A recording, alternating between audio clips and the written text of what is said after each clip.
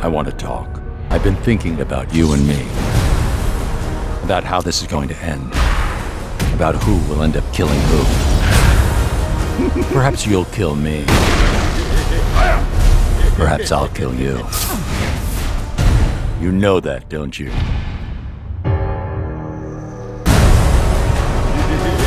Tell me what I'm doing here! You're going mad. Where is he? Why aren't you laughing? All it takes is one bad day.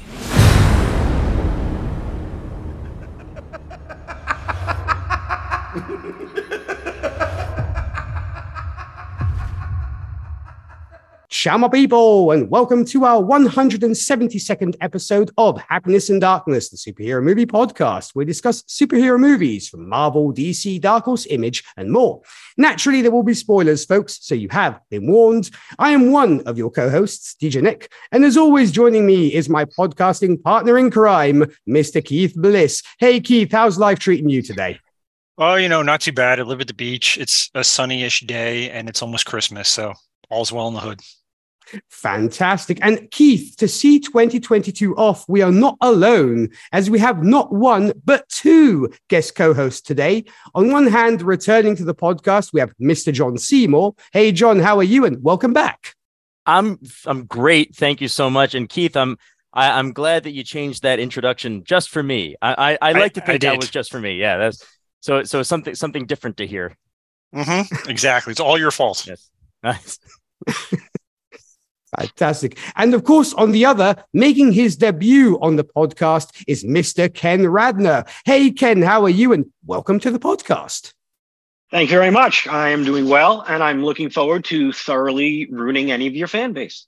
If I haven't done it already, I don't think you have a problem. So it's okay. It's true. No, Ken's already ruined my fan base, so I just have him on the show all the time now.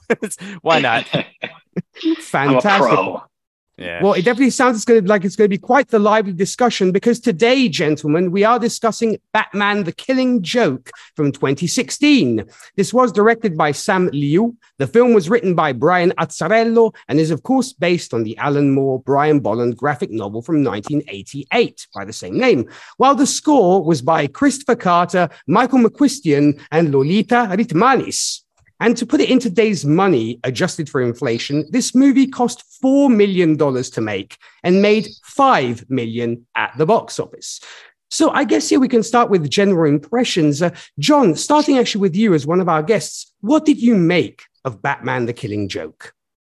So whenever I can, if I have the time or the access, I always like to read like the original, if there is an original. So this was obviously based on a comic, as you said. And so I read the comic and I watched the movie, and I was intrigued, to say the least, that there was like an extra half hour of story in the beginning that, to me, I mean, I thought that it was going to go in a different direction. I was like, okay, what's going on here? What's this all about? And I thought that they just had an extra story that they were going to add in. It seemed to be just like there to introduce Barbara a little bit more and to add a little bit extra time to the movie. The movie overall, once it got started in the story of the comic, was much more entertaining. I, to be honest, did not understand that subplot of Batman and Barbara having sex on the rooftop. They're randomly like, okay, that happened for no reason and it went nowhere. So, okay, yeah, great. I'm glad you did that. Other than that, though, that movie was really good. And I mean, it could have been a 45-minute movie. They wanted to make it a feature length, so they added the extra stuff. The whole idea of the Joker proving a point, paralyzing Barbara, and making Commissioner Gordon, kidnapping him, having him go around with those weird midget things while he was like naked and like forcing him on the freaky roller coaster ride to make him go mad and then not do things by the book. It was interesting because he didn't he didn't budge. He didn't move. And to Commissioner Gordon's credit, he did not move. Everything leading up to that, the Joker with his song and dance, which I was surprised that so I actually saw the movie. I knew it was a comic. I had seen something, like read some of the comic. I got into the book after I saw the movie. I thought to myself, there's no way that this song is actually in the comic. And I looked, I found that place, and lo and behold, there it was.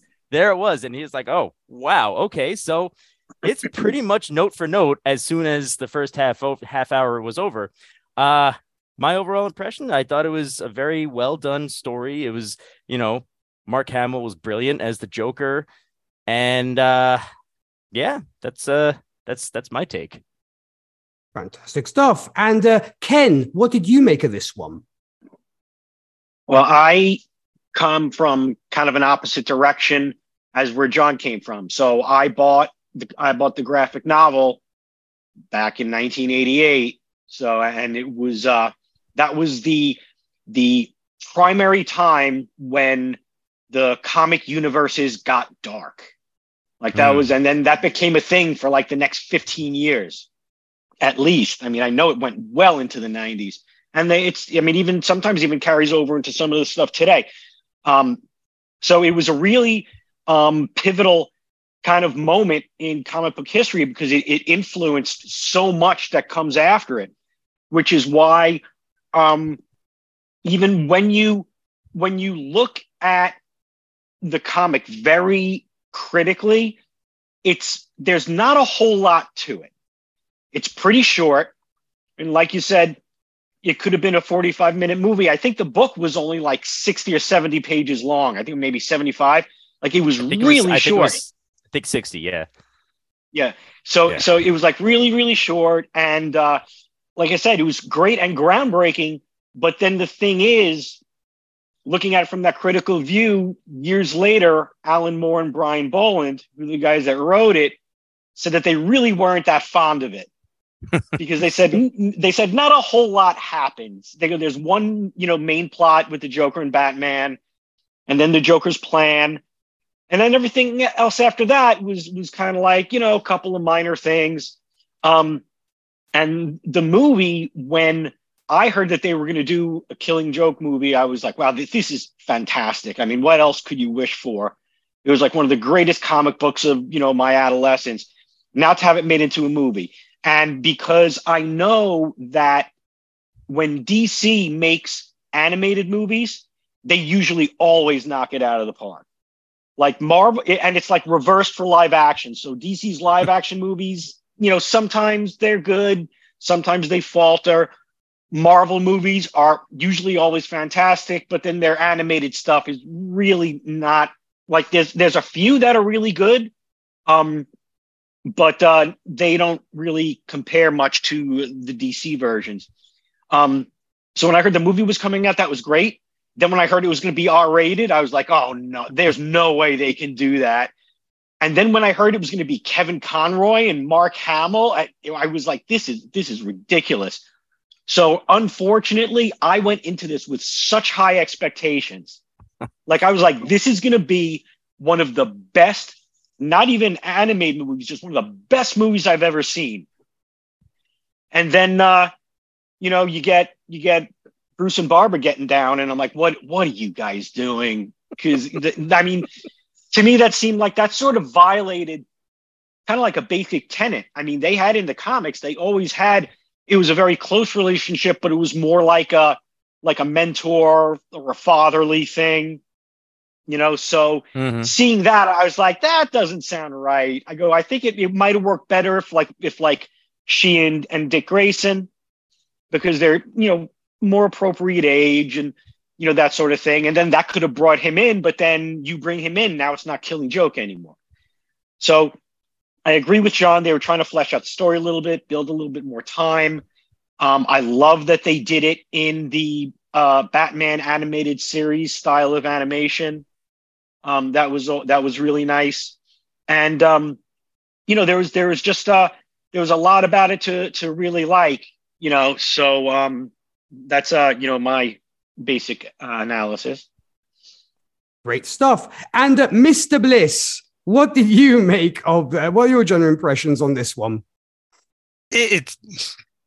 I'm kind of between both worlds. It was very well done. The cast was amazing. They took it from a story from the 80s, so it hasn't really necessarily aged very well. And to look back, it was only and I had to look it up. It's 48 pages, so it's almost like not even a graphic novel, but just an extra long issue, like a deluxe edition. So I get the point of some of this stuff. I did like the origin. They kind of flushed out more of the origin of the Joker with this, where 99% of the time you see these Batmans, it's always Batman origin of, the 87th time. Now it's really kind of flushing out more of the Joker backstory. Past that, it was very dry. The cast did very well. I did remind me of the animated series from the 90s. I enjoyed it, but yes, it could have definitely been like 20 minutes shorter and would have had the same impact. They could have cut out a little bit more of the fluff with Barbara, just for the sheer fact that when you first meet her, I didn't like her for the first, I don't know, half an hour of the movie. And then when she finally quits, she becomes more of an interesting character per se, because now she's, back to the home life and it's normal her. The whole going from her nightlife to day life and her in the library talking to her best friend about this guy she likes. And you're like, but I don't see the attraction. I don't feel the tension between the two of them. And there's this awkward love scene. And you're like, well, that I feel dirty now. And then it just kind of like, all right, we're not going to talk about this and, just keep moving. And then stuff goes sideways.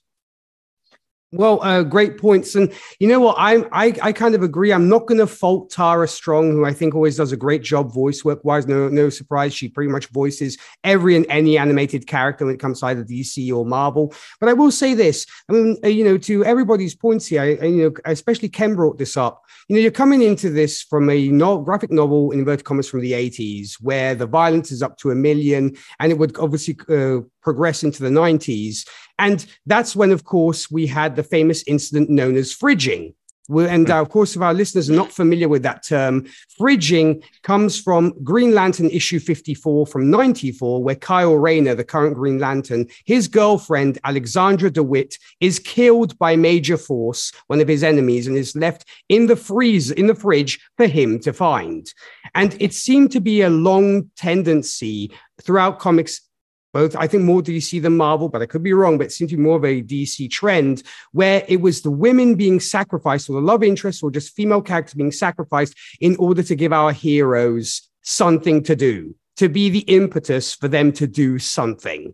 And what I think probably the initial thought process when it came to the way Liu and Azzarello handled the source material was, it's kind of the way Barbara Gordon was treated in the graphic novel comes a little bit across as fridging. Let's try and give her more of a story and try and give, this character more than just being a female sacrifice. The problem is they fail miserably when it comes to, I see what they're trying to do, but it does not work. And I'm just like Ken. When I heard this was being made into a movie, I wasn't able to see it in the theaters, but I immediately bought the Blu-ray. I saw it once, and that was it, because I was just so upset with the way it was handled. I see there were good intentions when it came to, as I said, with Azzarello and Liu handling the story, but the story doesn't really kick in till 30 minutes. From 30 minutes onwards, it's the graphic novel, pretty much bit by bit when it comes like to word for word. Yeah, pretty much. Exactly what Moore and Boland were doing. And you almost didn't need that. And I will, put more about this when we get to the character to Barbara Gordon. But I was so disappointed in so many ways. I mean, after the 30-minute mark, it starts to get really good and you're really enjoying it. It really shows pretty much it brings the printed page to life. And I love that. I think the actors involved did a great job. I think it's once again the case of the script failed them, and it failed them miserably. It was very, very sad for me for that reason. And in fact, I had not watched it since this review, which tells you how much I hated this particular version. but I guess those are the breaks. I think it's more of, we're trying to give more of a reason to the female character to be there. So we'll give Batgirl her story, but it doesn't work. I'm sorry. I'm just very sad, and I guess that's the way I feel. So let's start off then looking at our characters by looking at our caped crusader, the man who many consider to be the quintessential voice of the Dark Knight, the late great Kevin Conroy, of course, as Bruce Wayne Batman. So Ken, starting with you, what did you make of our Dark Knight in this one? All right. Well, look, Kevin Conroy has been Batman for almost 30 years. I mean, that's when you think of the voice of Batman, it's Kevin Conroy. And he did it same. I mean, I've seen all of the animated series. I've seen most of the movies that he's done. So he always does it. He is Batman, or he was, unfortunately, Batman. He really, he puts a really great spin on it. Just his personality that he puts into him has always been fantastic. Making him in this, making him a little bit, darker toward it, a little bit, more tortured, and, it always makes things a little bit better. And he definitely has the ability to do that. And I actually saw this, interview with him. There was actually a video message that he gave to some podcaster, and he was saying that how what he tries to bring forward in Batman, and the thing that's so great about him is that he's not a superhero. He doesn't have any powers. He's just very intelligent and well trained, and doesn't hurt to have a ton of money. But that the main idea with this, which is also one of the main plots of this, is that Batman is a flawed person. Like, he's damaged. He's been broken a bit by life, and that the point of Batman is not of him just going around and beating people up, but you can always see, and it happens a lot in the comics, that how he'll either get defeated or get, set, metaphorically on a back foot, and then how he deals with that and how he attempts to overcome that. And this is definitely one of those things. And they also, they also made part of the whole situation with him in there different, because he's actually it's almost like he's actually trying to make a truce with Joker in this, through most of it. That he's like, look, if we keep going at this the way that we're going at it, one of us is going to die, possibly both.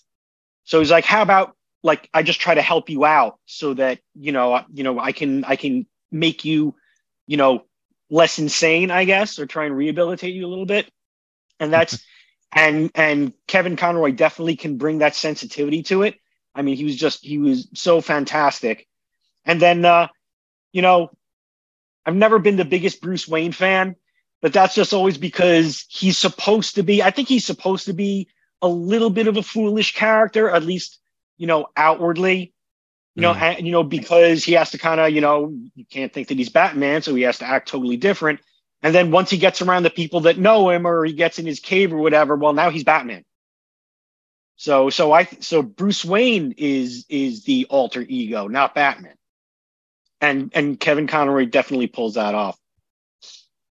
I totally agree. I think, the beauty of this character is the fact that the mask is actually Bruce Wayne and Batman is the true persona. So I definitely agree with that. That's something why I've always been definitely very much drawn to the character of Batman for that particular reason. And Keith, what did you make of what Batman got to do in this one?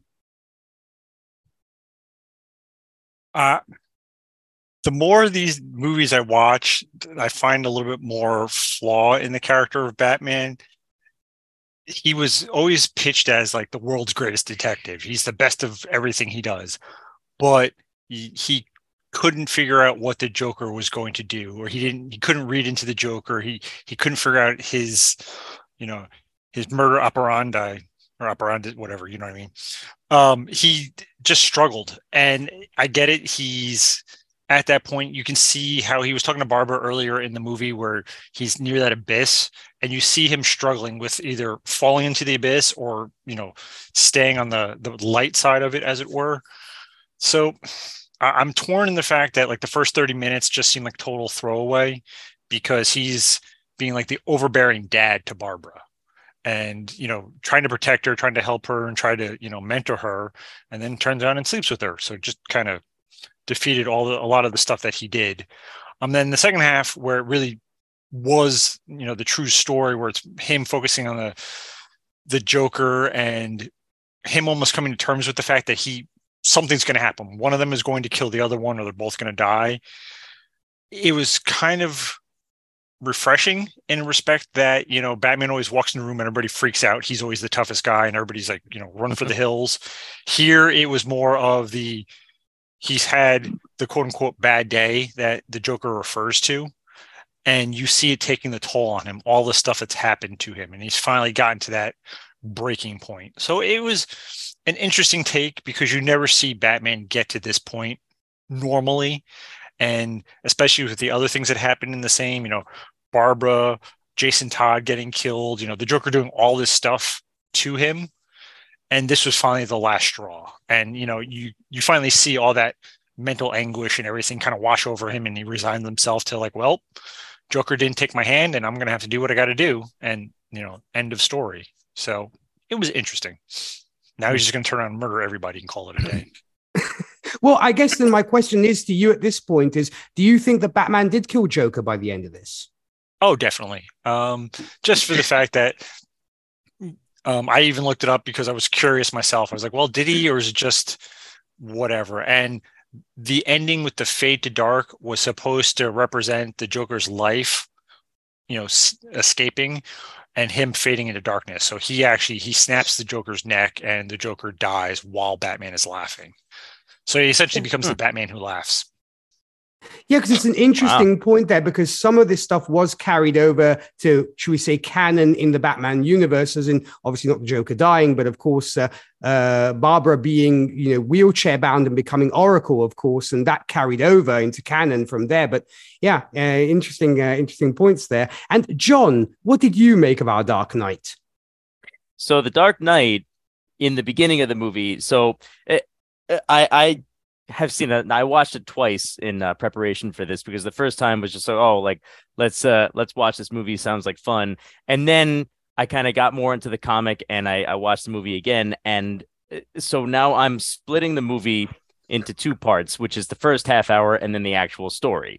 Batman in the first half hour just seems very standoffish, just seems very like, if you want to work with me, you're going to do things my way. And if you don't want to do things my way, then, hit the road, my way or the highway. And he just seemed very like, I don't know. I know that it's sort of like a tough love kind of thing, but I felt that the way that he handled Barbara's like, I want to go with you. I want to do this. I want to do this. And now granted, Barbara was overexcitable. She was doing things that she shouldn't have been doing, but I think that Batman was a bit harsh. He didn't take the time to actually like say, hey, that's not going to work. You got to build up to it. He was basically just saying, you fucked up. Get away from me. This is it. We're done. And so I didn't like him in the beginning of the movie. And especially when he allowed for the sexual encounter between him and Barbara. And then after that, he was just sort of like, we'll talk later. I'm just going to like let you hang, because I have no desire to talk about this with you, even though you're an emotional wreck, obviously. And you're saying like, you don't, of course, this is Barbara's character. But so in that first half hour, I was just sort of like, yeah, he's a dick. He's helping, to save Barbara's life around every corner. He's getting angry at her. Okay, sure, fine. Then the story actually starts. Barbara gets shot. She loses the use of her legs. And then Batman suddenly becomes very like concerned. And, he wants to, be there to help. And he's like going and like attacking the Joker, or at least who he thought was the Joker in the very beginning.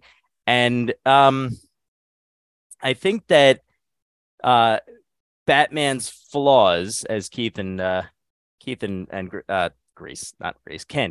Ken were saying, were definitely shown more once the story actually started, because, you know, you always see Batman as this, you know, like solid rock, and he's just always angry, and he's just like, okay, you know, I'm handling this, you know, very, very matter of factly. And if people die, then people die. Shit blows up, violence happens. Okay, great, wonderful. I don't care as long as the right thing gets done. You saw his flaws, and you saw him. It was such a strange thing, because I've never seen this before in any other comic or movie, where he sympathizes with the Joker and he tries to reason with the Joker. And he, you know, is sort of like, and, you know, there was that scene where he was talking to Alfred saying, like, Joker, like, after all these years, I know virtually nothing about Joker. And he was almost falling apart at the seams. He wasn't, because clearly he's able to, he knows how to handle those kinds of emotional stresses. But, you know, he's looking at all these pictures of the Joker, which I thought was clever, that they showed that image of Joker with the card, and it was like the first ever image of Joker in the comics. I was like, that's kind of cool. All right. Nice shout out there. Yeah, like the flaws and him saying, you know, he's my, did he say my intellectual equal or whatever? Like I know as little about him as he knows about me. And then even Alfred stepped in and said, don't be so sure he doesn't know more about you than you know about him. And he was like, okay, like, what are you talking about? So yeah, he was faced with a lot of emotional, you know, like, I don't want to deal with this, but I'm forced to, so this is how it's going to come out. And it was interesting when he went into the carnival, and, you know, like, they had that scene with the Joker, and then they went outside and he laughed at the Joker's stupid joke about the flashlight.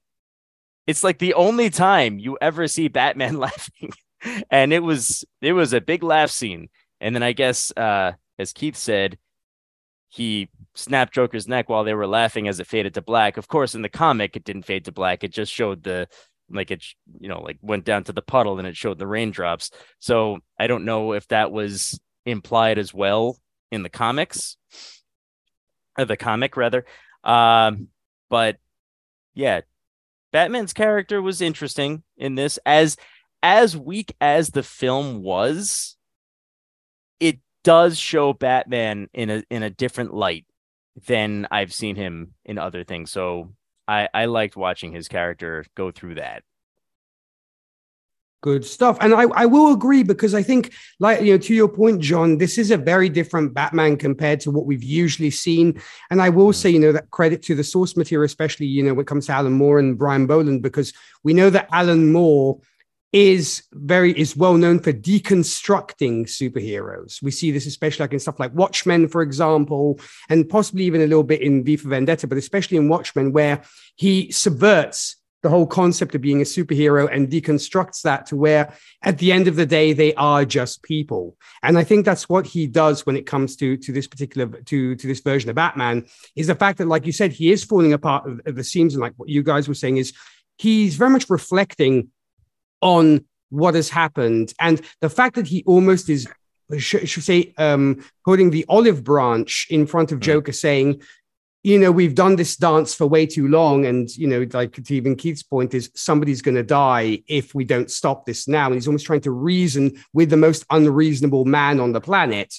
And I think that's how far gone he is and how pushed he is, because he mentions the whole Kantian, you stare at the abyss and the abyss stares back at you. And that's exactly what he was trying to impart to Barbara as well. Because she's like, oh, I'm so excited, superheroing, yay, and everything else. And he's like, no, it's not yay, it's not. And so he tries to almost ground her. I do agree. He is a little bit of an overbearing parent with her. But I think that's always been Batman's way for the most part, even with his other charges, whether it was Dick, whether it was Tim Drake. He's always been very much that guy. Because I think inside he very much cares, but he feels like he can't wear his heart on his sleeve as much as he'd want to. One, maybe because it goes with the Batman persona, and two, because like to him, this is his mission. And that's what it's all about. There's no place for sentiment for being sentimental. And what I think is curious is knowing that Batman is a very much black and white kind of guy. There's no gray in between. The way they went about this, it so contrasts with what Batman is. One, you don't fool around with your best friend's daughter. You just don't. That's the Batman I know and love would never do that. And that's why it was so out of character for him to do it. That I think the Batman usually that we know might have just kind of pushed her off saying, cool down there, girlfriend. It's fantastic. You're gorgeous, but I don't, should we say, mix business with pleasure, if you will. So plus it's to even Ken's point, it's a mentor-mentee relationship. And usually the teacher doesn't really sleep with the student. I don't think it's an age thing. I don't care about the age, to be honest, because she's old enough and they're both consenting adults, but Batman just wouldn't do that. And also the fact that when she's like calling him like, the hurt girlfriend, he's like, I don't want to talk about it. I'm driving, leave me alone. So it's just not. But after that, yeah, the fact that he's almost trying to sympathize with the Joker, I think is an interesting point, is that it's been such a long time and such a big thing. And ultimately, he's the one who snaps and ultimately almost proves Joker's point that you've gone thus far. You've put one of my charges into a wheelchair. You almost drove my best friend crazy. I can't take it anymore, and I'm going to end you. And that's pretty much what happens. I will say Kevin Conroy has always did a fantastic job.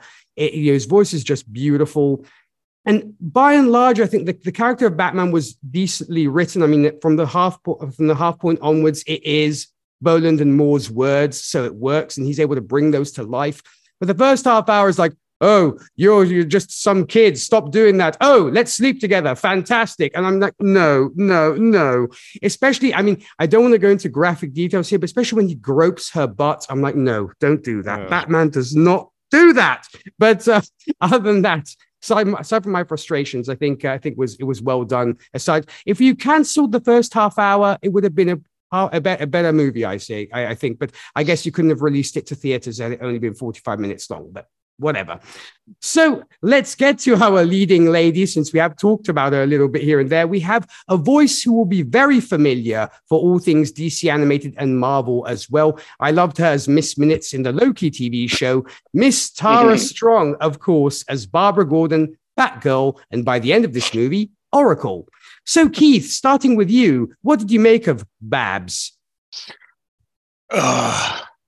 She was just irritating from the start. There was multiple points I actually fast forwarded in the beginning of the movie, just because she was so irritating and so predictable. The minute he said, Batman said, don't do something, she turns around and does it. Batman tells her not to chase after the bad guy of the week. What does she do? She turns around and chases after him. Then they start fighting and blah, blah, blah. I'm like, all right, cool. This is so predictable.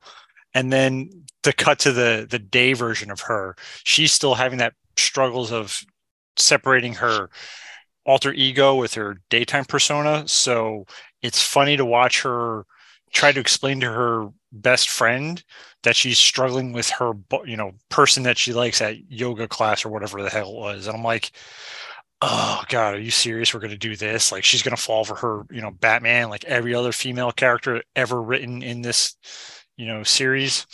So it was very two-dimensional in terms of everything.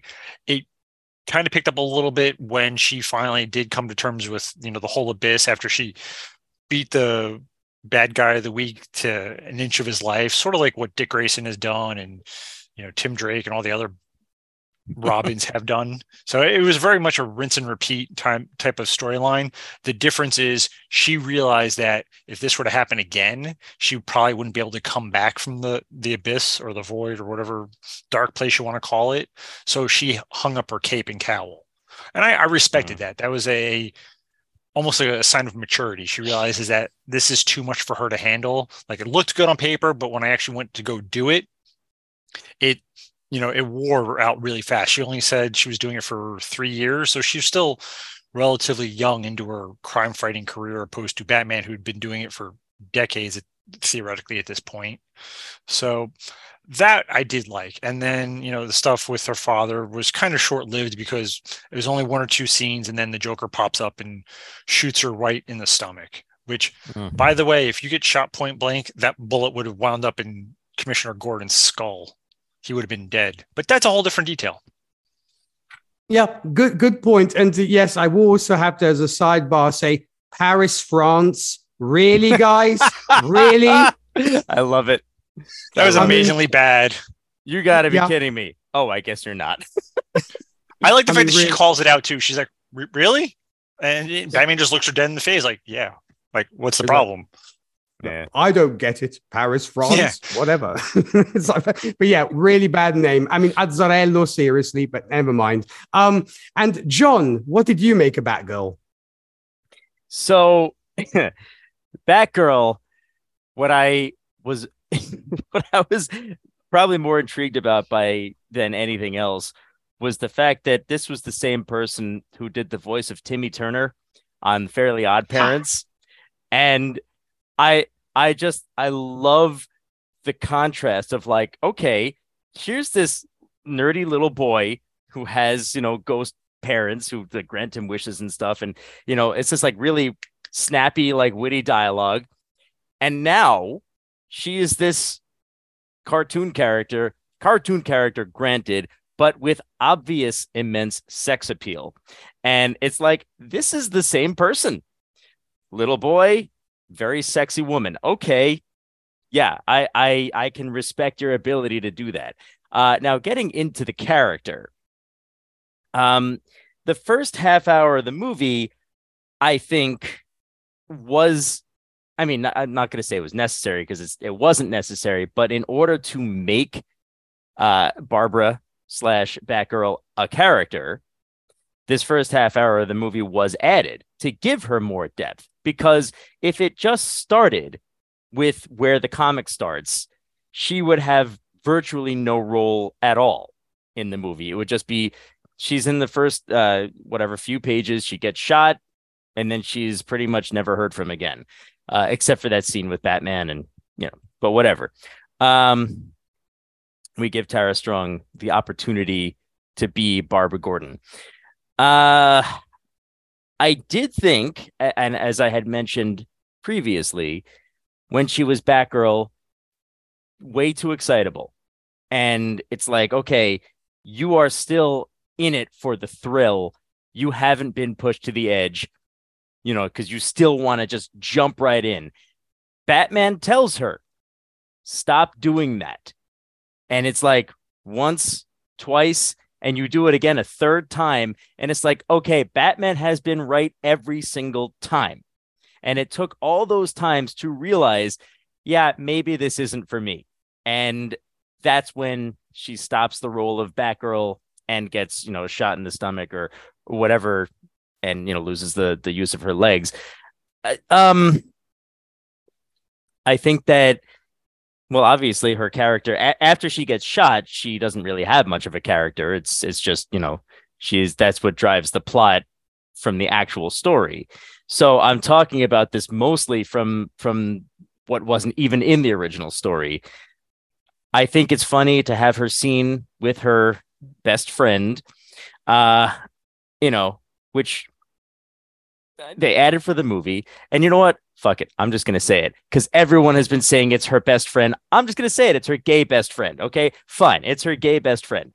And, that element was added for the movie to give it, I don't know, I guess a little bit more realism, a male figure that she can talk to who isn't going to be attracted to her. That's, I thought it was clever that they put it in like that.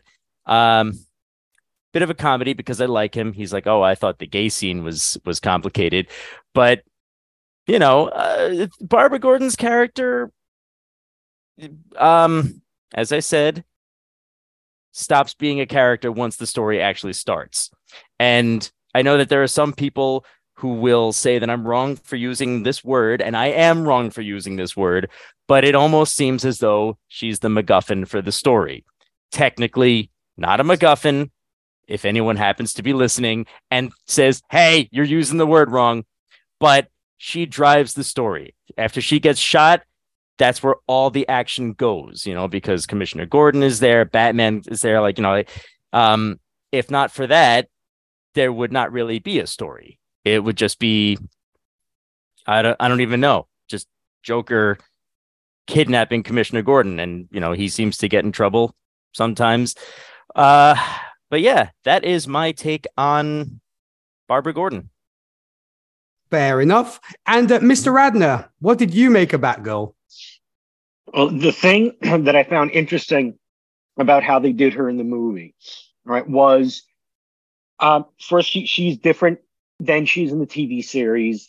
She is obviously, young and unexperienced and excitable, but she's not as outwardly aggressive as she is, which I guess is probably a virtue of it, trying to make the movie a little more, heavy and, going with the R rating and all that. And it's interesting that, so in the comic, when Alan Moore was writing it and bringing it to, I think it was, I don't know if it was one of the producers or one of the DC, executives or whatever, he was saying something about how he wanted to get toward like the end of her career so that he could end her as Batgirl. And he says, I think the way that I want to do that is I want to paralyze her. And the DC exec, he thinks about it for a bit and he goes, yeah, paralyze the bitch. Like that was the line. That's the line that he said to her and said to him. And so it was interesting that he did that as a mechanism to end the character of or her career as Batgirl.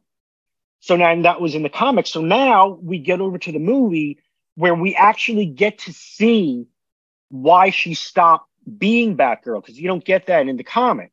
So it was very interesting that they took, or it seems like they took that conversation between the two of them when they were creating the comic and then decided to actually bring it into the film, because it does actually have a point. However, I think the way they did it wasn't great, because, it being, that they get in this romantic relationship that really would never have happened.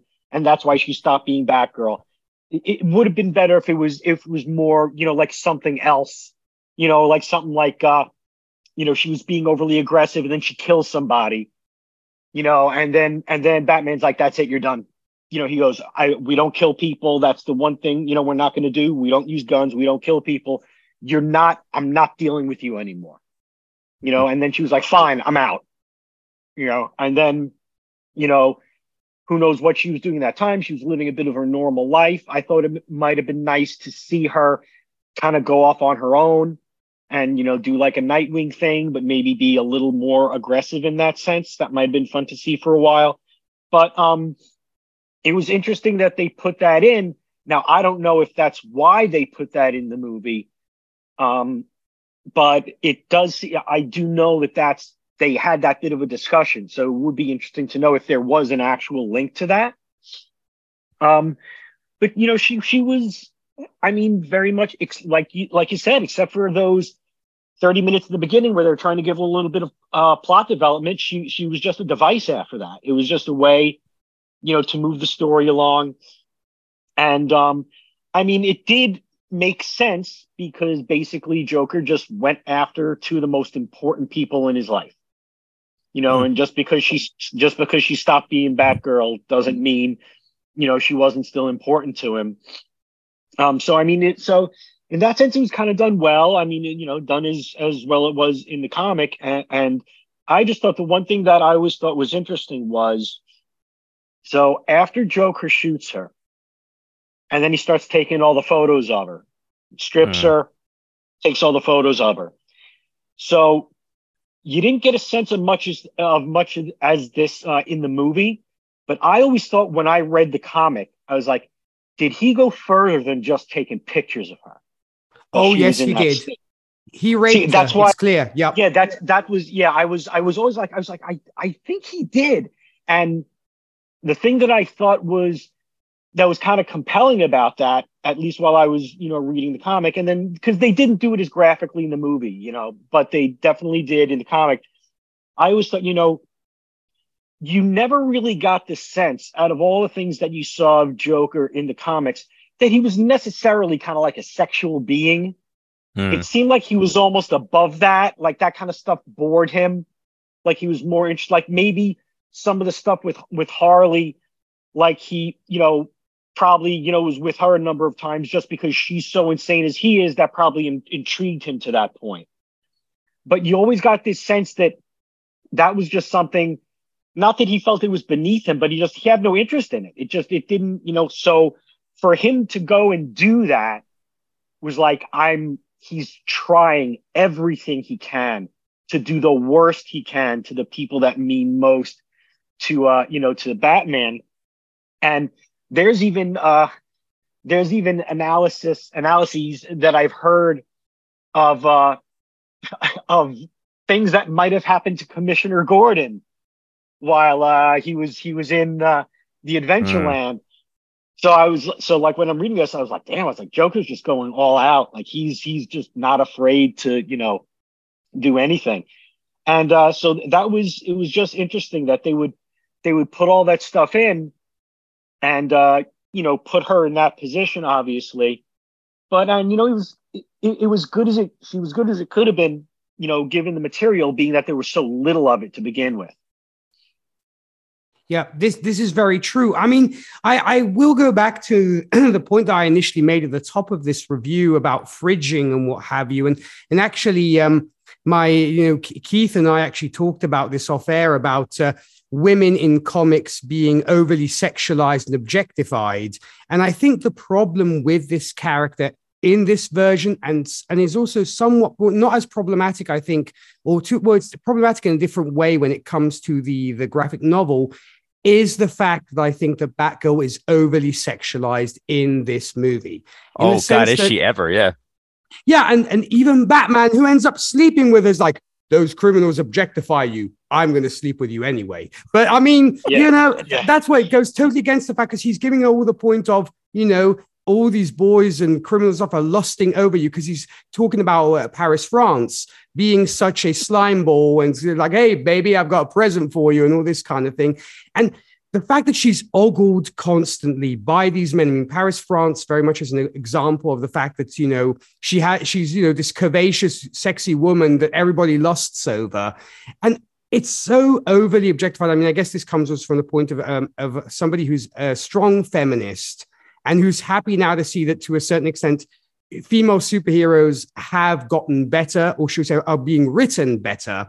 But the problem, I think, also with Alan Moore, kind of like with Frank Miller as well, he wasn't particularly good at writing female characters, in the sense that he would tend to sexualize them and objectify them. And that was a big problem of comics for many, many years.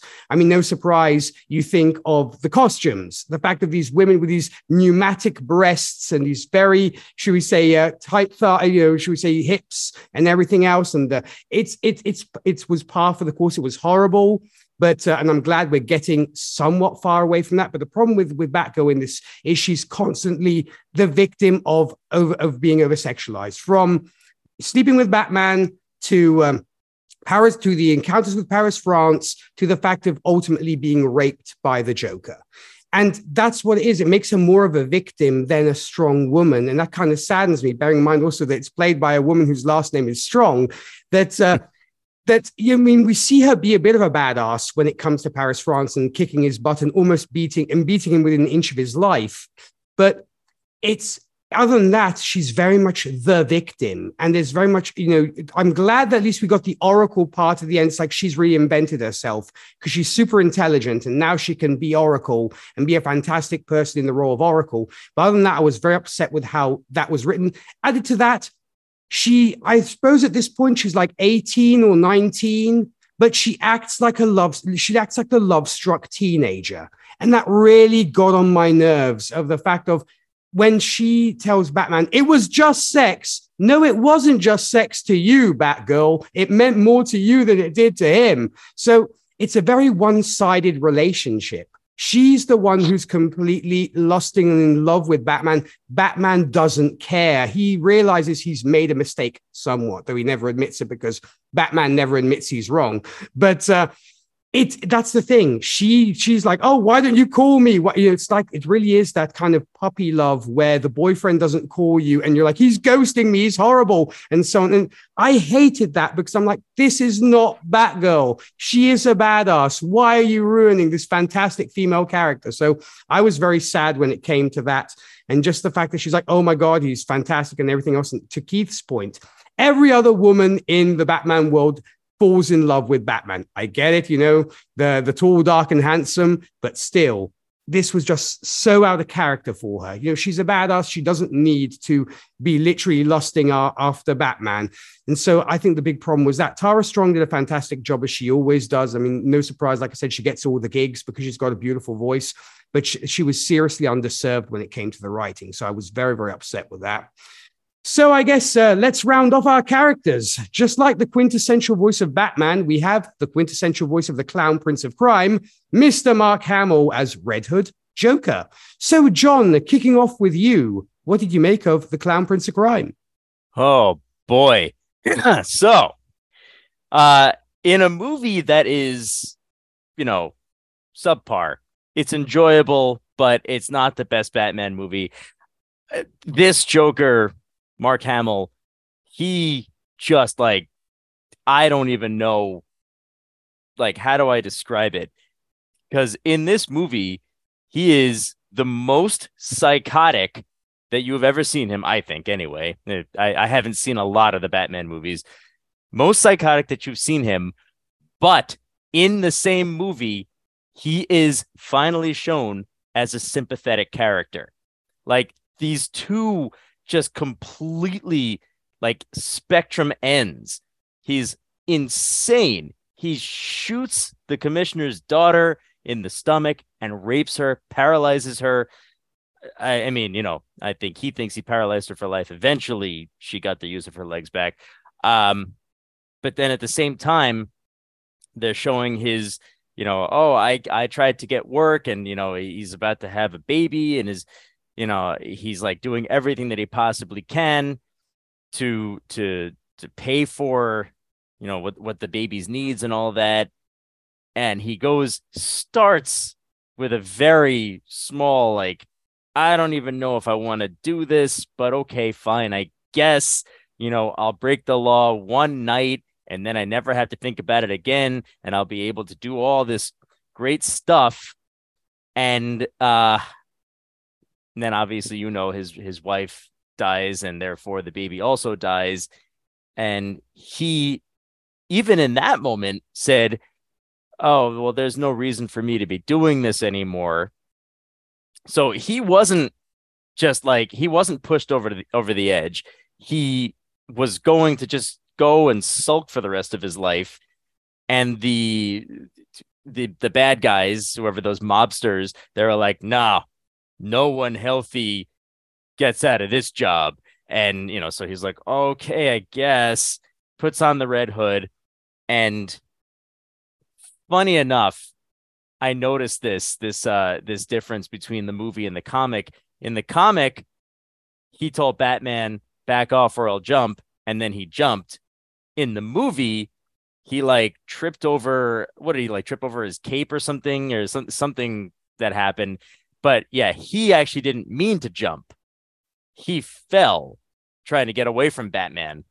And, it's a nice little backstory. It's one of several backstories of the Joker. I like this one because it's one where he doesn't actually put makeup on his face. That's his real face. I've seen too many where he actually makes up his face to look like a Joker, but other than that, he can take it off and look like a regular person. I don't care for those, because that's not how he's supposed to be. But yeah, the Mark Hamill, I had no idea Mark Hamill could do that with his voice. After watching him in Star Wars, and he's just this very soft spoken, like, I will not fight you, father, you know, like, oh my God, you can't be my father. That's impossible. And then all of a sudden he's like, I'm the Joker.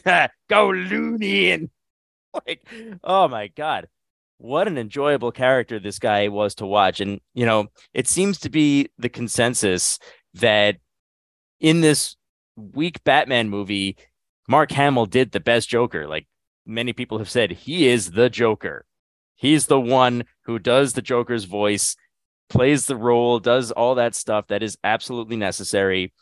But what I liked, I mean, psychotic. Like, in most incarnations, you see that he's actually like willing to give people clues. He's willing to say, like, okay, follow this. And, you know, they're diabolical, of course. And they're like, only Batman could figure them out. But, you know, in this one, he wasn't even doing that. He was just sort of like, yeah, we have your commissioner and these 3 weird midget people torturing him on a roller coaster. Save him if you can, whatever. You know, I thought, and then at the end of the movie, I thought it was kind of interesting that he was just sort of like, I got a joke for you. No, it's far too late to, you know, get me, you know, like have any kind of redemption for me. I've done way too much horrible damage and destruction.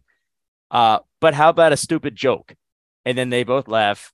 And then I guess Batman cracks his neck. And yeah, that's my take on the Joker. Some source. And Ken, you know, as you didn't get to give us your answer when it came to that, do you think that Batman kills the Joker? And what did you make of the Joker in this? See, as to whether, so first getting to the point about him possibly killing the Joker. I like to think that he did. I did a little bit of research on this, and there's like 3 main school of thoughts. The first one is, yes, he killed him. He broke his neck during that. That's why, at least in the comic, you hear them laughing, and then the Joker's laugh just stops. So they think that's one. And then pursuant to that, the joke that he tells at the end, okay, about there's 2 inmates from an insane asylum escaping from the asylum. They're climbing up onto the roof. They can jump over onto another rooftop. The first insane inpatient jumps and makes it. And is like, come on, you can make it. And he goes, no, I don't want to do that. I can't. I'm not going to do it. And he goes, look, I'll take out a flashlight. I'll turn the light on and you can walk over the beam and then you can come over. And then the guy that didn't want to go goes, what the hell, do you think I'm crazy? And he goes, what do you mean? He goes, when I'm halfway across, you're going to turn the light off. So it was an interesting parallel because it's almost a parable. The inmate that jumped off the roof and made it is Batman. The inmate that didn't want to jump is Joker. They're both insane. They've both been driven to do something no sane human would do. But Batman was the one that was willing to take the leap to try to save himself and people. And then once he took that leap and put himself in danger, he was fully willing to say, hey, look, I'll do this to help you. And then the other guy who is, symbolically supposed to be the Joker doesn't want to leave the insane asylum. He's afraid to. But that point about the flashlight, in the last few frames of the comic, when the police cars are coming up and the camera, quote unquote camera in the comic panels, starts panning down to the ground, the lights from the car are forming a beam.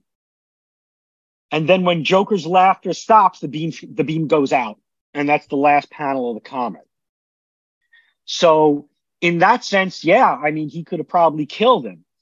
And then there's this other one that I heard about, was that he didn't snap his neck when they were having their final fight, and he either punches or kicks Joker or something like that. Joker had just previously tried to inject him with a poison needle. And they said when he hits Joker, there's this one scene where Joker's gonna stab him, and Batman does one of those kung fu things where he's not even looking at him. He just reaches out and grabs his hand to stop the knife. And you could see that while he's doing that, he's looking at the palm of his hand. So one theory was that he found Joker's needle, and he was checking to make sure he didn't get injected, and then grabbed it, and then he wasn't strangling him. You could almost see in the last scene he might have his hands on his chest, so he got him in the chest, and then that was it. So those are some theories about how he was killed. Then there's a whole bunch of things of people saying, well, he couldn't have killed him because the Joker was in other stories after that. But then there were other Jokers too, so he could have. So I would like to think. I think it just makes the story more interesting. I think if he hadn't killed him, what's really the point? And also the whole main thing of it with Batman saying, I want to help you. We got to stop doing this. I want to help you. I want to rehabilitate you. And then when Joker goes through the thing of, and part of that reason too, I think, was Batman was trying to absolve himself in his mind that if it got to that point where one of them had to kill each other, and I tried to save you, I did my best to save you, and you refused me, and I end up killing you, then my no-kill rule, I didn't really violate it because I tried to save you, and you came at me anyway, and that's it. So that was always why I kind of thought, he probably did kill him. But as some of the creators and stuff, I think Alan Moore specifically said that he didn't. But that's why he also said he ended up not really liking the story after years, because he was like, there was nothing to it. So now what happens? Joker goes back to Arkham, and then the whole thing starts all over again, and there was no resolution. So that's my take on that part of it, as to whether actually he killed him or not. According to the writers, he didn't, but it's way much more fun and impactful to see that he did. Just as far as, Mark Hamill in his characterization, he's always been incredible. I think the idea that this was, an R-rated movie gave him that ability, as John said, just to go so over the top with it. And it's so interesting to see Mark Hamill perform that kind of character, because he is such a sweetheart. It's ridiculous. Because I've met him before. So I met him at Comic-Con, I think like 2011 or something like that. And, he was there, I did a photo op with him, and I get in there. They only give you like 10 seconds. It's like, go in, smile at the camera, take the photo. Okay, get out. We got the next guy to go. So I get in there, and he comes in, he sees me coming, and he's like, hi, how are you? And I was like, great. I go, thank you very much, Mr. Hamill. It's really nice to meet you. Can I shake your hand for the photo? And he goes, oh, just call me Mark. And I was like, wow, that's ridiculous. And the other thing that you always have to notice when you look at Mark Hamill taking posed photos with other people, he's a pointer. He's always going to point. He's either going to point at the person he's with, or he's going to point at the camera, or he's going to point with two fingers. He's just almost every picture, he's a pointer. And it's just so great that that's how he is, but then he can do that kind of voice acting. Is just a tribute to his ability. And Kevin Conroy always used to say, Kevin Conroy used to say about Mark Hamill that he goes, a lot of times actors will get the best performances by playing off each other. And he would tell Kevin Conroy, he goes, you're so good at playing that role that you give me so much to work with. It makes both of our, performances so much more impactful. And that's what's really so great about this, is when you know that, and then you hear how he does this. He was incredible. And then when I see the other, Batman movies, the other animated Batman movies where Mark Hamill is not the Joker, it definitely feels like something's missing. Maybe there was one voice actor who did a decent job, But other than that, they can't really do it, the way he can capture that sense of, mania that he can definitely do. Oh, yeah, this is very true. And in fact, we will be discussing a different Joker next month, actually, when we talk about Under the Red Hood. And I very much agree with you, Ken. I mean, Keith and I were actually reminiscing, I believe it was last week, about the 90s TV Flash show, where, of course, Mark played the trickster. And he did a fabulous job in that, as hokey and as cheesy as it was. I think already there you could see that, there was a little bit of the Joker in the way he played the trickster too, both in the 90s Flash TV show, and also he then reprised the role in the CW, The Flash, for a brief spell. But yeah, Mark is an incredibly talented actor. I definitely would agree. And I'm glad to hear that he's a great guy in person too.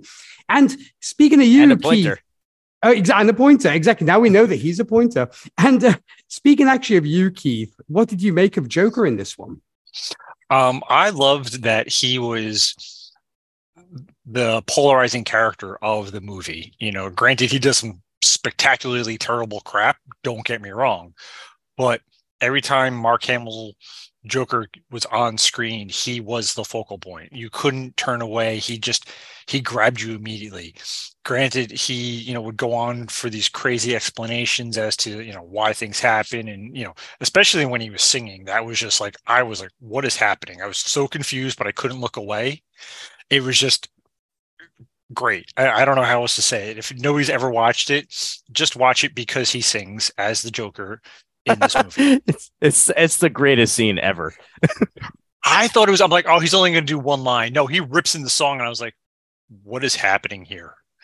But yeah, and the fact that he goes on, these explanations, like when you first see him torturing Gordon on the merry-go-round of insanity, or whatever, the tunnel of craziness, whatever you want to call it, he, poses these questions to the commissioner. And then when the commissioner finally breaks and throws the book at the Joker, the Batman statue pops up, and he's like, see, it's the Batman. We're literally the same character, but yet you're throwing me in jail and he's okay. He was showing him his fault at that logic, because one guy can beat the shit out of somebody and be fine. Other dude beats the shit out of somebody, he's going to jail.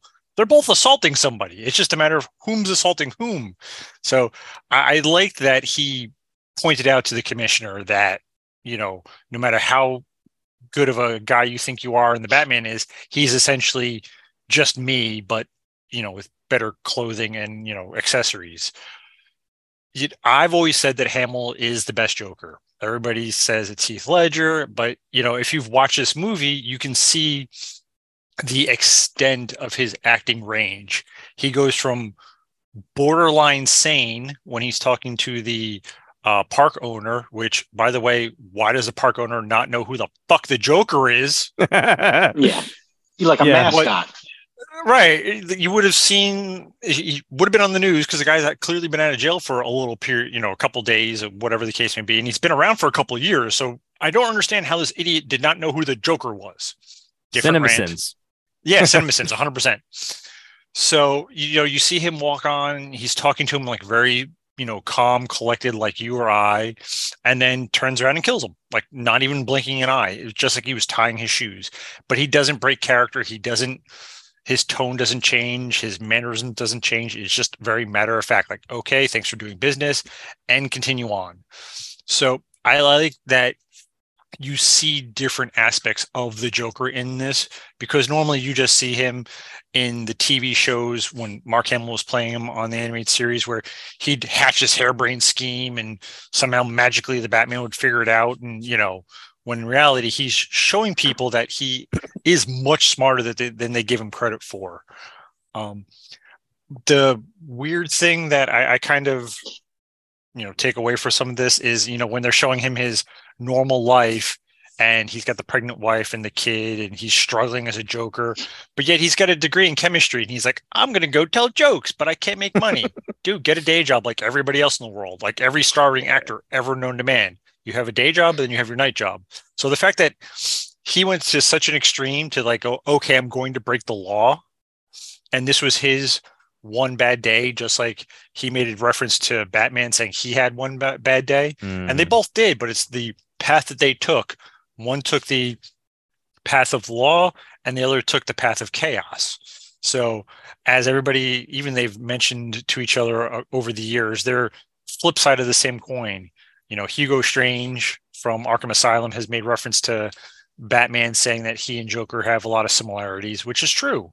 And the Joker even points this out.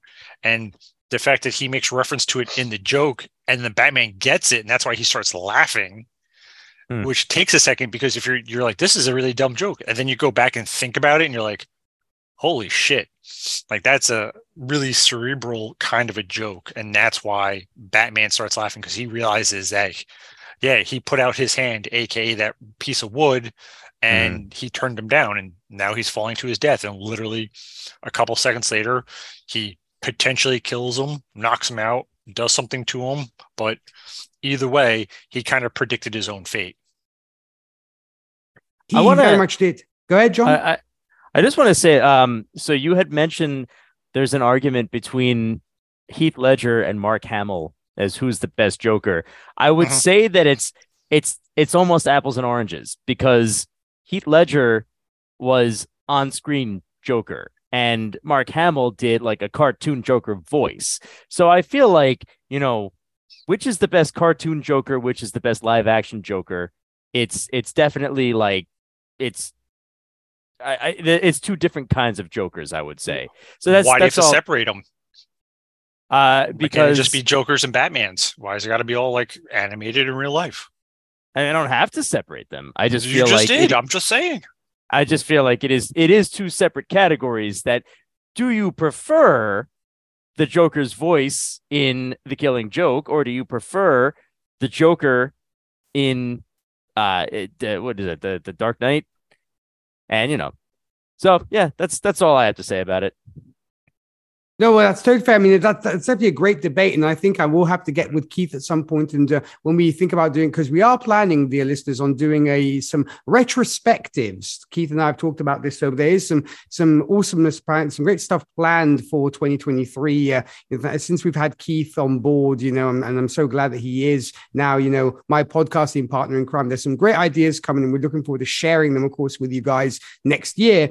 But when it comes to the task at hand, this version of Joker. I mean, I've always been a big fan of Mark Hamill's Joker. Heck, I grew up with Batman the Animated Series. I still love it to this day. It's absolutely fantastic, and I do definitely think he is the quintessential voice of this character.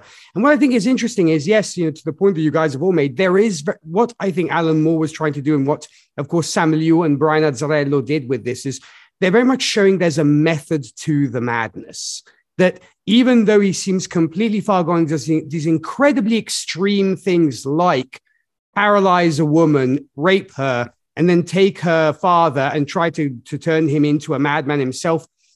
As extreme as these acts are, there is a method to the madness, i.e. making the point of you have one bad day and that can literally change you forever. And if we do go with the theory that Batman ultimately kills Joker, it's proven Joker's point. That it took.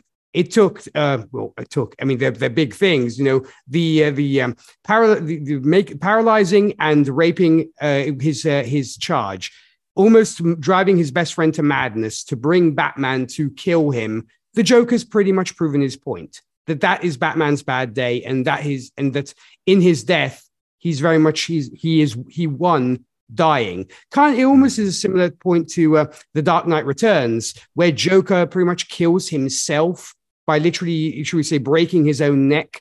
His mission is almost to try and either make Batman a better hero or to prove that Batman is not so different from him. And what I think is great about this particular version is just that, is that on one side, it's like I had this incredibly traumatic experience on this one day, i.e. my wife died, I lost my child, and then I went through this robbery gone bust, and ended up becoming the Joker, and that changed me completely. You've had this, and this is what happens to you. And add to that, I did like the flashbacks with the Red Hood. I mean, this is one of many origin stories, as John was saying. In fact, whenever I talk to some friends of mine who maybe have not read as many comics or have seen it or such, they will consider the origin story that Heath Ledger tells in The Dark Knight as being Joker's origin story, but the thing is, he keeps changing it.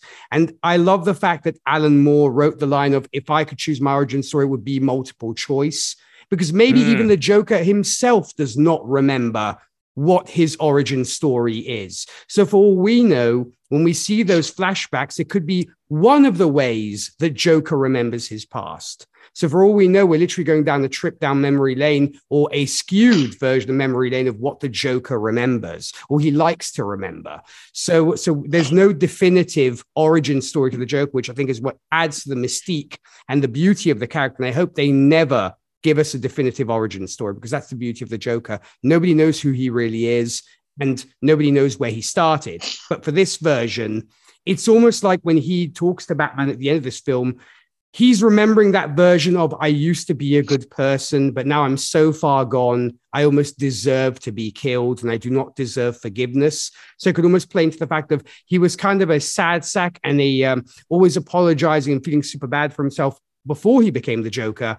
And that's why he's almost finding an excuse for Batman to kill him, and also prove his point that it takes one bad day to change you. And Mark Hamill is he's divine. Just listening to the man's voice as the Joker, it's fabulous. I mean, I'm not the biggest Star Wars fan, but hearing him as the Joker, it's just music to my ears, because if they did an audiobook or a drama with Mark Hamill, I could listen to it for days on end. So he definitely chose the scenery. And I think one could say he very much elevates this rather mediocre film. As I'd mentioned even to Keith, he's the Idris Elba in this particular situation to Ghost Rider Spirit of Vengeance. Ghost Rider Spirit of Vengeance, I will continue to say it's a horrible movie, but Idris Elba elevates it. I think Mark Hamill elevates this particular film with his performance. So that's what I got to say. Yes. That's exactly it. I mean, it just like it takes one bad day, it takes one good actor to elevate a mediocre film, and that's what Mark does with this one. So fabulous. I'm sorry, I don't mean to cut you off. Go for it, John. No, go for it. So I almost feel like it's almost like a comparison of like Judge Doom in Who Framed Roger Rabbit, because he's like, we're watching a cartoon, but in the cartoon world, it's not a cartoon, but it almost feels like, his act, he's like, as it turns out at the end of the movie, he's really a toon, and he's just evil and crazy and bonkers. And that's like the only possible explanation, because he's really a toon. I don't know. That just kind of popped into my head right now. So. Oh no, but that's definitely a great point. But yes, going back to what I was saying, yes, Mark elevates this. And recently, Keith and I reviewed The Trial of the Incredible Hulk, and he's very much the John Rhys Davies of this film. John Rhys Davies elevates that movie as well in a very cheesy movie. John Rhys Davies elevated that, and Mark Hamill did this. So chef's kiss when it comes to the Joker for sure. So guys, anything else on this movie before we get to ratings? I thought it was well done. I thought it was a well done movie. I haven't seen a lot of Batman movies. This was like maybe, I don't know, one of 4 cartoon movies that I've seen. And, because I don't have a very long attention span, this was good. It was an hour and 15 minutes. And, I enjoyed the pacing, even though it was a little bit disorienting with the different stories happening. I thought it was well done. I didn't think it was anything brilliant, but I thought it was well done. Fair enough then. Alrighty, well then let's get to ratings then, gentlemen. So Ken, starting with you, what do you give Batman the Killing Joke out of 10? I would give it, that's a tough question, because I'm so conflicted. It's just because, like, you asked me, what do you give the comic? Well, that's, I would border on giving that a 10. That's, it's one of the best, Batman things I've ever read, 9, 10. This, I can't rate it as high just because, not even just because of the first half hour thing, but I think that there's a lot of stuff in that graphic novel that you can't really translate well into animation. I think the most striking aspect would be the artwork. You can't do that kind of artwork animated. I mean, it was almost, some of it was almost like realistic, like almost photorealistic stuff. They did manage to get the Joker transformation face exactly right. So that's probably the most iconic image out of that whole thing, was just that one. I mean, the amount of Joker shirts I've seen with that, image on it, especially back, like in the 80s and early 90s. I'm like, what is it? Everybody who listens to heavy metal owns one of these shirts. Like that was kind of, so it was, so I guess I would probably put it at about a 7. I kind of waver on that a little bit. I guess I'd probably have to watch it all the way through a few more times to really get, but I definitely, thought it was great. There are definitely Batman animated movies that are better than that. But I would probably go with 7. That's definitely a fair grade. And speaking of fair graders, Professor Keith, aka our Russian judge, what do you give this? Why do I got to be the Russian judge? I could be the Russian judge. That's fine. No, it's fine because I'm always, the voice of, discontent with most of these movies. So that's the voice of Russian, if you would. Yes, I do the Russian well. But all joking aside, I'm torn. I'm kind of with Ken. The book goes in one direction, the movie goes in another direction. Could I watch it again? Probably not. Could I watch Mark Hamill sing as the Joker? 100%. But the movie as a whole was definitely, it was a grind. I've only been able to watch it twice, I want to say. And even this last time to rewatch it for tonight's episode, I started and stopped it like a dozen times because I just wanted to do literally anything else. I'm gonna go with my favorite number, 4, just because. No, I'm kidding. I'm not that bad. I'll give it a pass. I'll give it a 5 just because, for people who've never watched it, it's a good watch one time. The cast definitely saves it. Mark Hamill is amazing in it. So I can't give it much higher just because the rewatchability, it's a struggle. You get it once and then you're like, the comic book is a million times better. Personally, it definitely conveys a lot more of the point better that they kind of watered down for the movie for some odd reason, considering it's an R, but it is what it is. Well, that's totally fair. And so I guess then Batman the Killing Joke, you're repeating the year. You're going to be back in class. You're not going to get out of the summer off this time. Sorry, not even the Christmas holidays off. So there you go. And none of it. Mr. Seymour, what do you give this one?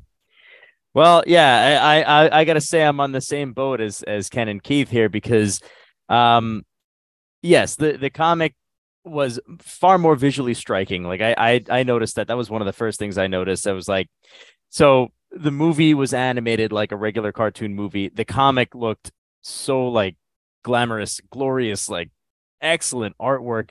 I wished that the movie could have looked like it, but I feel like if it was possible, it would have been a very difficult thing to pull off. So I don't fault them for that. That's just something that I noticed. If it had started where the comic started and was just like a 45-minute run through, maybe an hour special on TV, I don't know. I would have given it a much higher grade. But as a whole, I'd probably say, so the first half hour, I would give 4. And I would say that for the last 45 minutes, which was the actual story, I'd probably give it like 7.5, maybe 8, like if I'm in a good mood. It's funny that Keith mentioned that, he watched it once and then he watched it again and had to stop it 12 times. The same exact thing happened with me today. I watched it previously. I watched it all the way through and I was like, okay, yeah, cool. But that was like a couple of weeks ago. So I'm like, all right, I got to watch it again just to, be fresh for the conversation. Today I had it on. I was at work. So I started it at, I want to say noon, and I was done with it by 5 o'clock. So, for an hour long, an hour and 15-minute movie, that's really saying something. yeah, it's not the easiest thing to watch all in one sitting, even though it is so short. So, like I said, it's like a 4 and an 8. So we'll split the difference there. We'll call it a 6. Well, it looks like you and I are in sync, John, because I'm going to let Batman the Killing Joke have its Christmas or Hanukkah holidays off. So they don't have to repeat the year. So it's a 6 out of 10 for me. It gets a passing grade, especially because of Mark Hamill. And I will also say of the late, great Kevin Conroy. Tara Strong did a good job, but she was seriously underserved when it came to the writing. So it gets a passing grade. I'm probably never going to watch it again. The problem is it doesn't have rewatchable value. I think that's the big problem with this is the Blu-ray I bought is still there standing on the shelf and we're there collecting dust. I might use it as a doorstop. I don't know, but it's probably not going to be watched for a long time unless my niece, when she's old enough, says, I want to watch a Batman movie. Okay, let's watch this crappy movie together, my dear. And so we'll sit back and watch it. Give a whole new definition to collectible. It's collecting dust. Exactly. Exactly. Sorry. No. I'm sure. I think the Joker would approve. Womp womp. but yeah, I guess eventually I might show it to my niece when she's old enough to get into the nerdy stuff for sure. But yeah, so it's a 6 out of 10 for me. So let's then get to recommendations. Keith, for those who might have gotten some enjoyment from this particular movie, what do you think folks should check out? What would you like to recommend? Professional help. Oh my God. You had that plan from the beginning. No, I don't. You know me. I don't script anything, unlike some people I know. The man's off the cuff. Yeah, right. That is completely off the cuff. I would recommend the comic book. All kidding aside, if you can pick up the graphic novel, read it online digitally, just to get the true sense of what they were trying to convey, I recommend it wholeheartedly. I cannot recommend it enough. In terms of movies to watch, I prefer most of the other actual Batman movies, even Batman Beyond the movie, where they brought the Joker back because he was, quote unquote dead. The Mask of the Phantom, that's another good one that has a good cast with, both those movies show each the Joker in a strong light or Batman in a strong light. So I would take either one of those. Well, those are great recommendations indeed, added to the professional help too, I should add. And John, did you have anything you'd like to recommend to our listeners?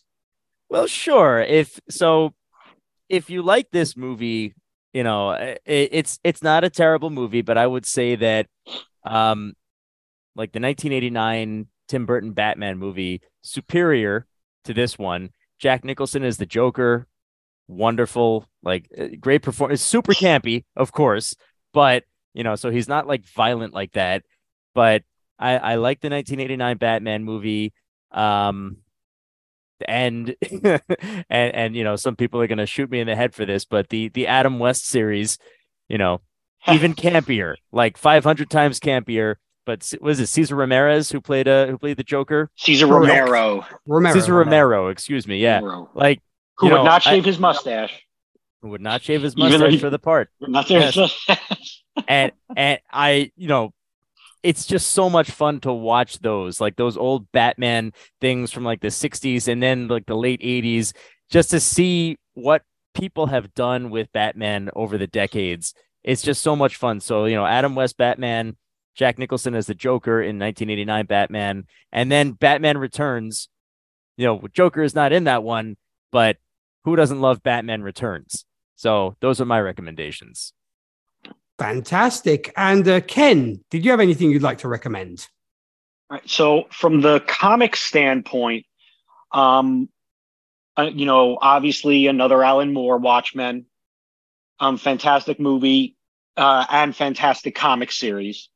So both of those definitely worthwhile. And there was one comic book series that I collected. It was only about 2 or 3, and they were graphic novels, and it was called Martial Law.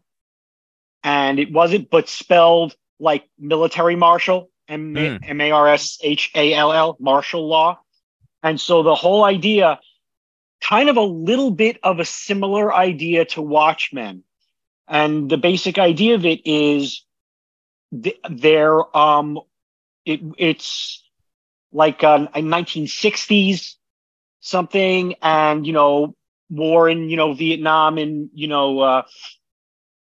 Southeast Asia is breaking out, and so the government starts creating all these superheroes, right? So the superheroes go to fight this war, they come back, and then a lot of them become just the most terrible criminals ever, because they're criminals, but they're also superpowered.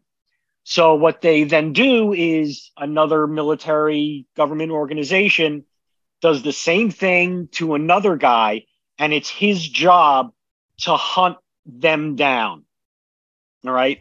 And each of the graphic novels pokes fun at a specific superhero group.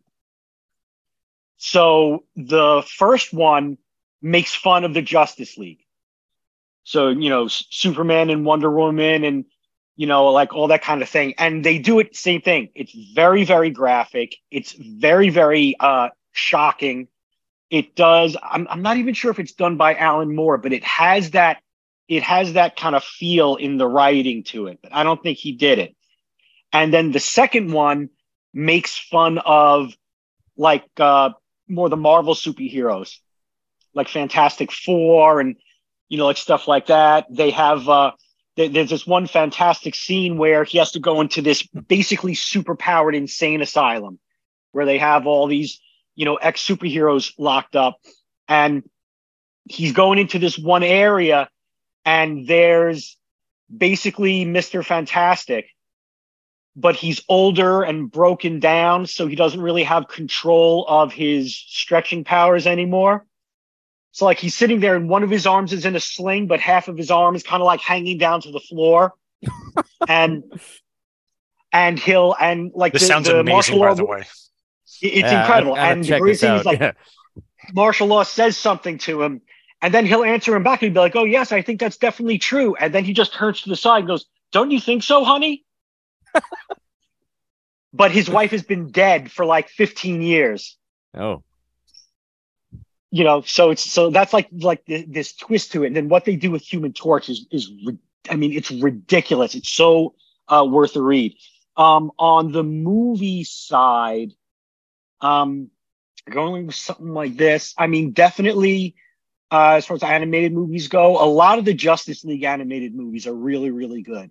Like Flashpoint Paradox is really great. Trying to think, a lot of the Young Justice series was pretty good.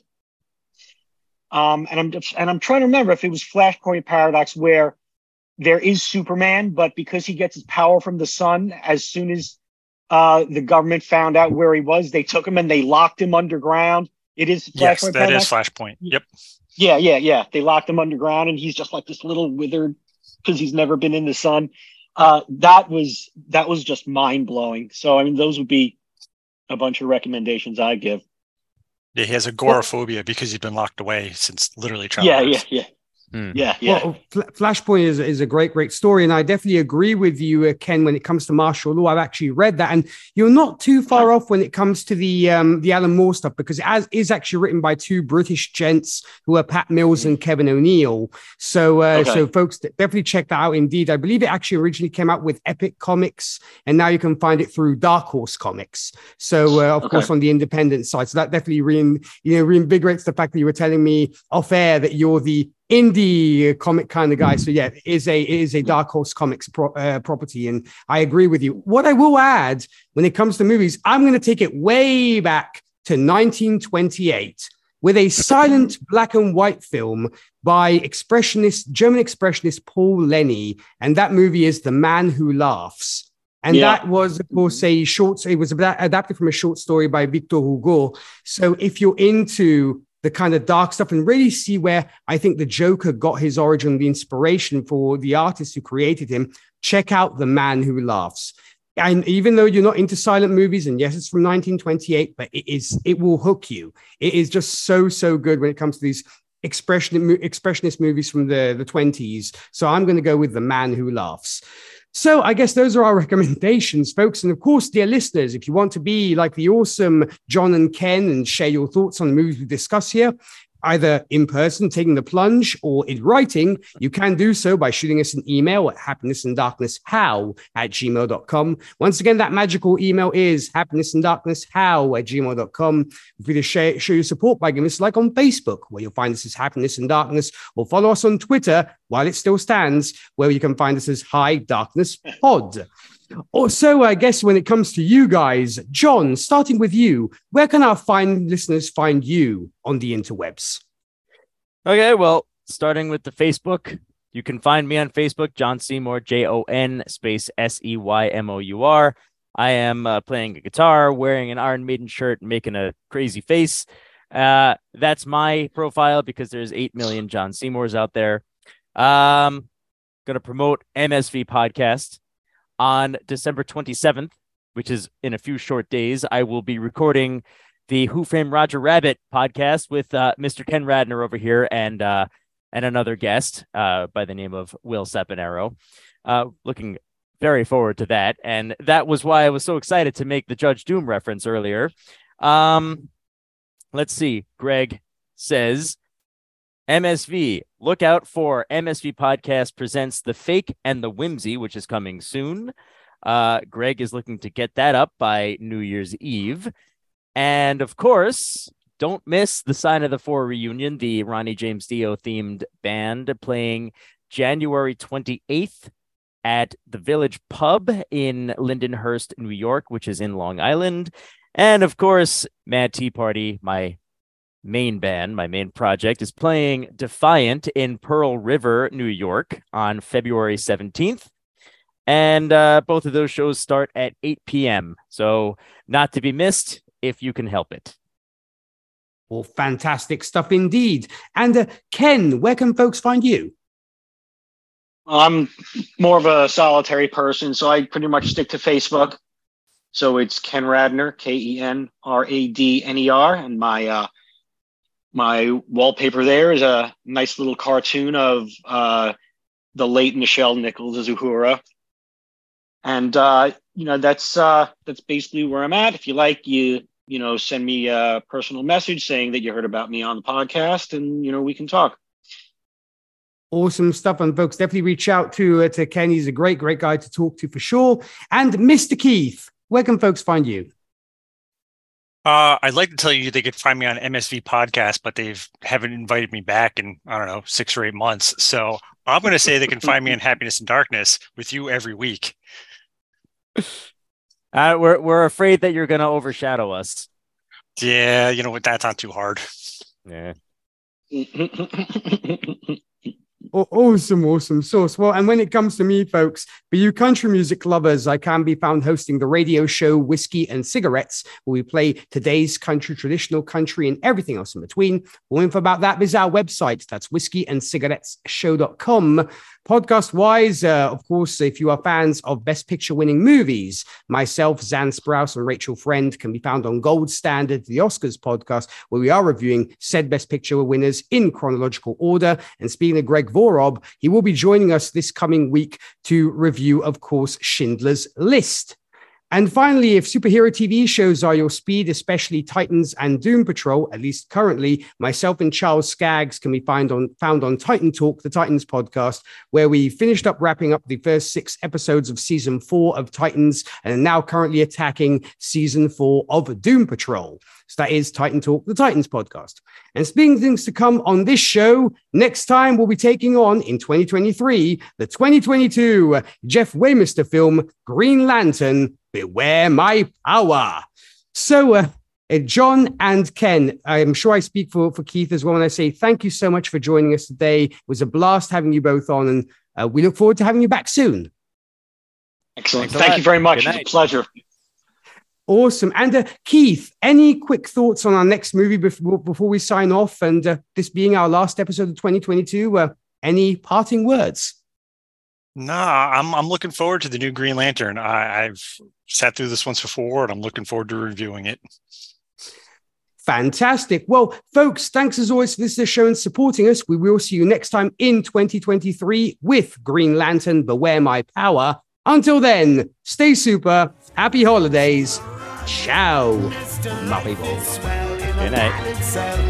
Chase those blues away. You can trade your groom for a rubber room and injections twice a day. Just go loony like an acid casualty, or a movie or a preacher on TV. When the human race wears an anxious face, when the bomb hangs overhead, when your kid turns blue, it won't worry you. You can smile and nod instead. When you're loony, then you just don't give a fig. Man so puny, and the universe so big. If you hurt inside, get certified. And if life should treat you bad,